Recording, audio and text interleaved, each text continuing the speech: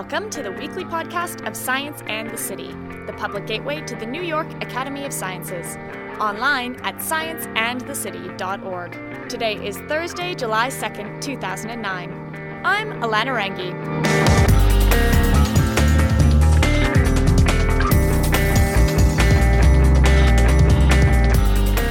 Take an established painter and put him in the middle of a functioning genetics lab. Then see what happens. Does that sound like a recipe for disaster or success? The Broad Institute of MIT and Harvard tried just that, putting Brooklyn-based artist Daniel Kohn right in the middle of their genetic scientists. The result of the fusion is now on show at the Cynthia Reeves Gallery in Manhattan. This week, I'll tell you about how the collaboration got started and what it's done for the artists and the scientists involved. But before we start, we've got some really exciting news. The New York Academy of Sciences has a brand new website. Be sure to visit our new Science in the City site and update your bookmarks. Also, if you subscribe to our podcast via our RSS feed, you can find the new link for our new feed on scienceandthecity.org. If you have feedback or any questions about our new site, just send us an email at scienceandthecity@nyas.org, and we'll be happy to help you out. It's busy in the Cynthia Reeves Gallery on this Thursday night. People stream into the second-floor space in Manhattan's Chelsea Gallery District. They're here for the opening of Daniel Kohn's latest show. Kohn is a French-American, Brooklyn-based painter. If you're a New Yorker, you might have seen his massive installation in Grand Central Station in 2002, views from the World Trade Center, and his reflections on 9/11. Tonight's opening is debuting a whole new phase of Kohn's work. All right, Daniel, so tell me where we are. Okay, so you're in the gallery at Cynthia Reeves on 24th Street, and you're in front of, I guess it's an image data set. It's a 242 tile piece. Data sets, something you might not think a painter would be too smitten with. But Kohn's latest work is inspired by hard data and hard science. For the past 4 years, Kohn has been working at the Broad Institute of MIT and Harvard, a center created to fuel collaboration in the field of genetics. Todd Golub is a cancer researcher and one of the founders of the Broad Institute.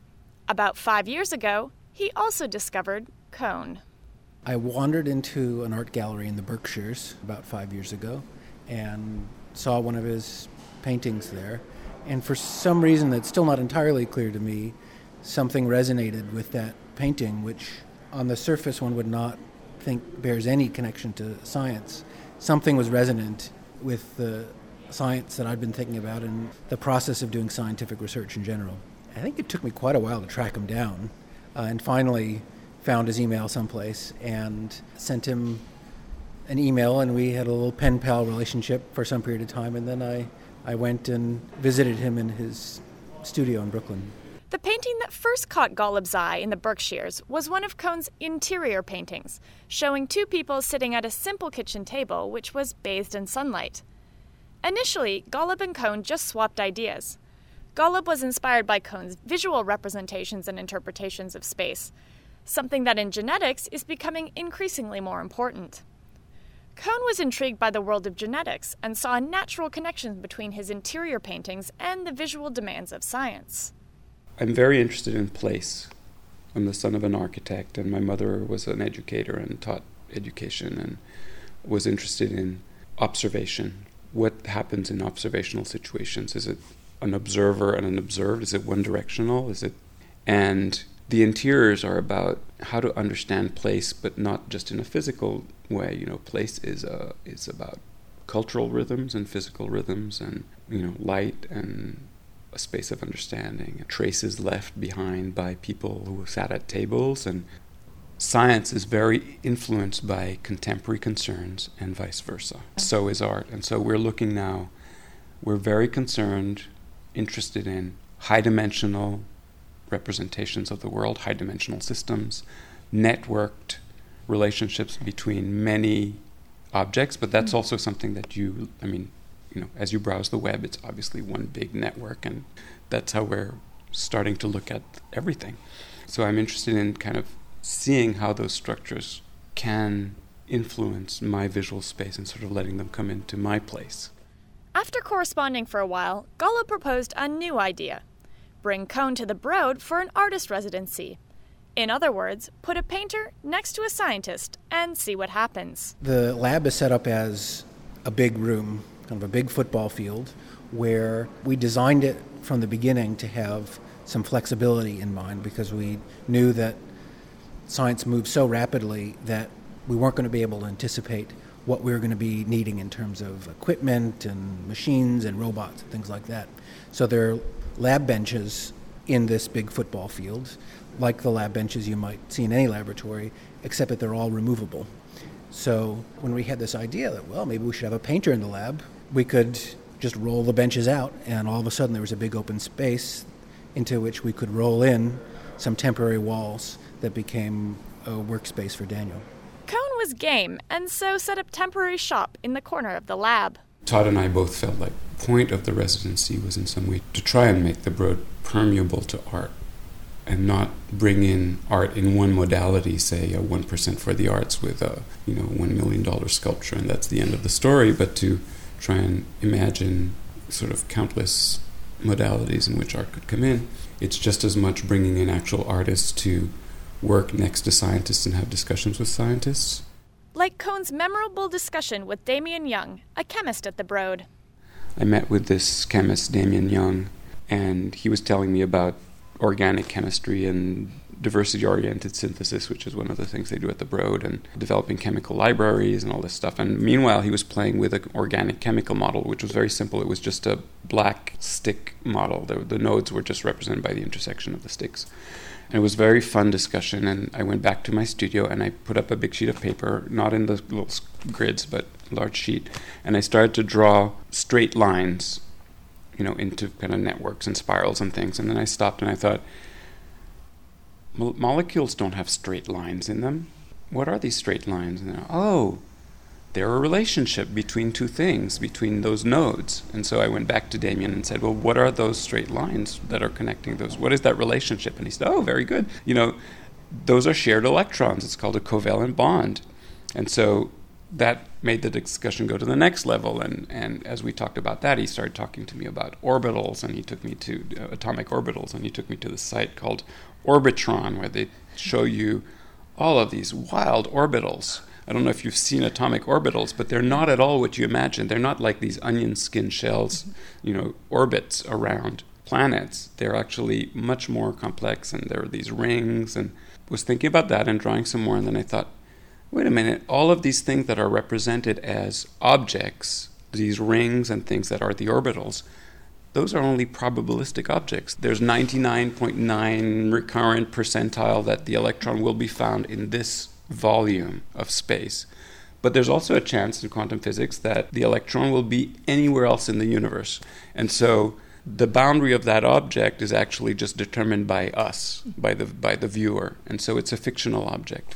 So the drawing is the thinking tool. Kohn is a large-scale artist. He likes huge canvases and sweeping brushstrokes, and typically works with oil paint. His studio in Brooklyn is perfectly suited to his style and workflow. It has high ceilings and flat walls that he can mount his works in progress on. He has a skylight that floods natural light onto the concrete floor, and a wooden table that he uses as a giant palette. His studio at the Broad is a lot different, and as Gollop explains, so are his materials. One challenge in laboratories is that stuff blows up, and you have flames and things like that, and so one needs to be appropriately cautious. And so I think we did put some restrictions on what Daniel could bring into the lab in terms of volatile paints and things like that, but he adapted very well. And I think working with watercolors, for example, he did as a result of the fact that we said that you can't bring stuff that blows up into the lab. And so he said, okay, I'll reinvent myself as a watercolorist. And now he has really interesting works that are based on those watercolor sketches. Here's Kohn. When I got into the studio, and even a little bit before, I started working with watercolor on paper in small pieces. And we had been thinking about a distorted grid. I'm also interested in states and digital versus analog and high-tech, low-tech. And fairly quickly, I reduced the watercolors to 8 by 8 inch squares of paper that I can scan very easily on affordable but very good quality scanners. I would cut all these 8x8 sheets of paper and then paste them together, and usually into grids of 3x3, and do drawings often after discussions with scientists or to develop ideas that had emerged out of it. And from the 3x3 grids Kohn created with his smaller watercolor squares came something else entirely. Those original watercolor grids that I was doing were a way of thinking, but they also became, as I was scanning all the states, I'd do one and then do another one, and then it would let it dry, and I would undo the tape, scan all 9 pieces, tape it back together, the next day work on it some more. So I had these states and these series. I realized I was developing a data set, and it was not intentional. I wasn't saying, all these scientists are looking at data sets, I'm going to develop my own data set. It was more mimetic. So I've been doing these watercolors for 2 and almost 3 years. I have a little over maybe 1,200 in the computer. One of the things I was doing is I had all these watercolors, these little squares that I number when I'm making them. They're numbered by the date they're made, and then the first set of 9 would be 1 through 9. So 1, 2, 3 along the top row, 3, 4, 5, 6, 7, 8, 9. And I was using Picasa, which is the Google viewer in it, to see all of this stuff. And depending on the size of your window, they would line up. You might have a window that's 8 wide, and so you'd have the 9 would go along the top, and then you'd have 1, and then you'd have another painting you're doing that day, and then another one, from the next day. And new patterns would emerge because I was overlaying images that didn't actually fit together. But it wasn't random because they were still ordered, linearly in a one-dimensional string, but in the 2 dimensions, there were new patterns emerging. And it seemed, first it was wild because the new patterns were actually much more exciting and meaningful and fun than what I had done. And it gave rise to new assemblies. Todd used to tell me, well, we gather lots of data, and then we massage that data in digital space to try and extract patterns, and then we try and understand which patterns are kind of random or noise generated, and which ones are meaningful and what they mean. And so I felt like kind of involved in this visual massaging of my data and my analog information to try and find new patterns. Kohn's way of working with his visual data sets have changed things at the Broad Institute. So much so that Golub and Kohn created what they call a visualization group, or Viz group for short. Golub explains the inspiration behind creating the group. I think if you have scientific training, you come to the representation of data, particularly complex data, in a pretty restrictive, narrow sort of way. It's, a 2-dimensional plot, there's an x-axis and there's a y-axis, and then you plot stuff in those 2 dimensions. And that's kind of it. It's clear the kind of data that we're generating now doesn't fit that type of representation very well at all, and yet we continue to struggle to squeeze it into that kind of format because it's the only thing we know how to do. And so bringing people that bring to the table a whole different experience, they don't know anything about science, need to know anything about science necessarily, can, I think, bring a whole fresh new perspective. Kohn has a similar perspective. The idea is to be sort of a consultative body, so a scientist with a problem can come and see us and say, well, this is where we're at. These are the tools we use to analyze our data. These are the visual systems that we use to explore it. Do you have any suggestions? And the idea is that we would come up with an analysis of the kinds of things they're doing and where they could go with it. But there's lots of levels at which you can do that. I want to look at very broad questions of representation. How do you connect gene expression data, which is 20,000 dimensional space data, to sequencing data, which is potentially linear data, so one-dimensional, to other kinds of data that are often, for example, molecular data, which is 3-dimensional but has different ways of being represented and encoded. And so what are the kind of spaces of translation, and what would be the common space in which you could explore that? Some of the people in our group are much more concrete thinkers. They want to know exactly, for example, at one point we might be working on a piece of software and proposing the next step of the software development, which would just be, well, we're going to go from this tree diagram to this unfolding tree to this 3-dimensional unfolding tree, for example. So it's really a very wide gamut of possibility. Back at the Cynthia Reeves Gallery, Kohn and Golub survey the culmination of more than 4 years of collaboration. Along with Kohn's massive watercolor data set mounted meticulously to one wall, there are large, bright canvases, all with a similar theme of coiling, spiraling, depth, and space. There's also an interactive Flash program that allows visitors to create their own data sets using Daniel's watercolor grids. While the show has an air that's more abstract than Kohn's past work, it's easy to see the science in these paintings. I run into Damian Young, the chemist who Kohn first talked to about the structure of molecules and orbitals. Artists are very powerful in science in the sense that our conception of what we study is based on a scientist talking to an artist and being able to visualize something that actually may get put into a textbook, that actually gets disseminated to the mass populace. And so I think that as our understanding of science through our experiments continues to expand, we must actually interact with artists, people who are able to help us visualize what the data says. And as scientists, maybe we are capable of doing that, and maybe we aren't, but I think that artists, people who conceptually live in the visual realm, are ultimately able to help us do that much better. What's your favorite piece here? Well, I actually like the piece right over there. Can we walk over to it? Yeah. Which one, the red one? Yeah.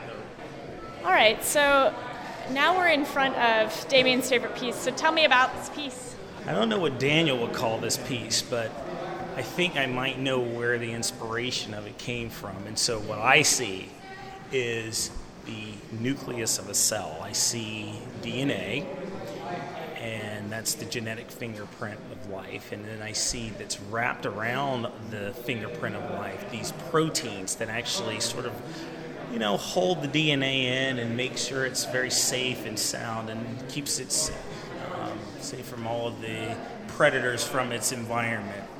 And there are spaces of density within this region, and there are spaces where things are not so dense. So what I see here in the central portion of that is it's not very dense. That's where the nucleic acid actually wounds up in its characteristic shape. And then surrounded by it is sort of like the cover. It's like getting under this, your favorite blanket in the wintertime, surrounded on both sides of it. And it's very, very comfortable. Kohn hopes to continue working with the Broad and continue his work with the Viz Group. The Broad Institute and Golub are hoping to expand the residency program to include different kinds of artists. For Kohn, who's a fairly established painter, his Broad residency has given him a chance to play again. I don't do internet pieces or, video yet or things like that. It's, I love painting and it's about painting. But part of what happened by going to the Broad is that I was allowed to step out of my box. By going to the Broad, where nobody really cared what I was doing or knew about art, I could do things that were, for me, completely off the wall. Daniel Kohn's show at the Cynthia Reeves Gallery is on until July 10th. For Science in the City, I'm Alana Rangi. Thanks for tuning in. If you can't get enough of Science in the City, you should follow us on Twitter, or you can find us on Facebook and find the science community in your city. Science in the City is a non-profit program of the New York Academy of Sciences.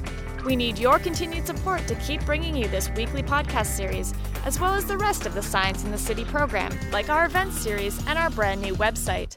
For more information on Academy membership, or to support Science in the City today, log on to scienceandthecity.org/donate. As always, we'd love your feedback on any of the programs we run here at Science in the City. Send us an email at scienceandthecity@nyas.org or leave us a voicemail at 212-298-8654. See you next week.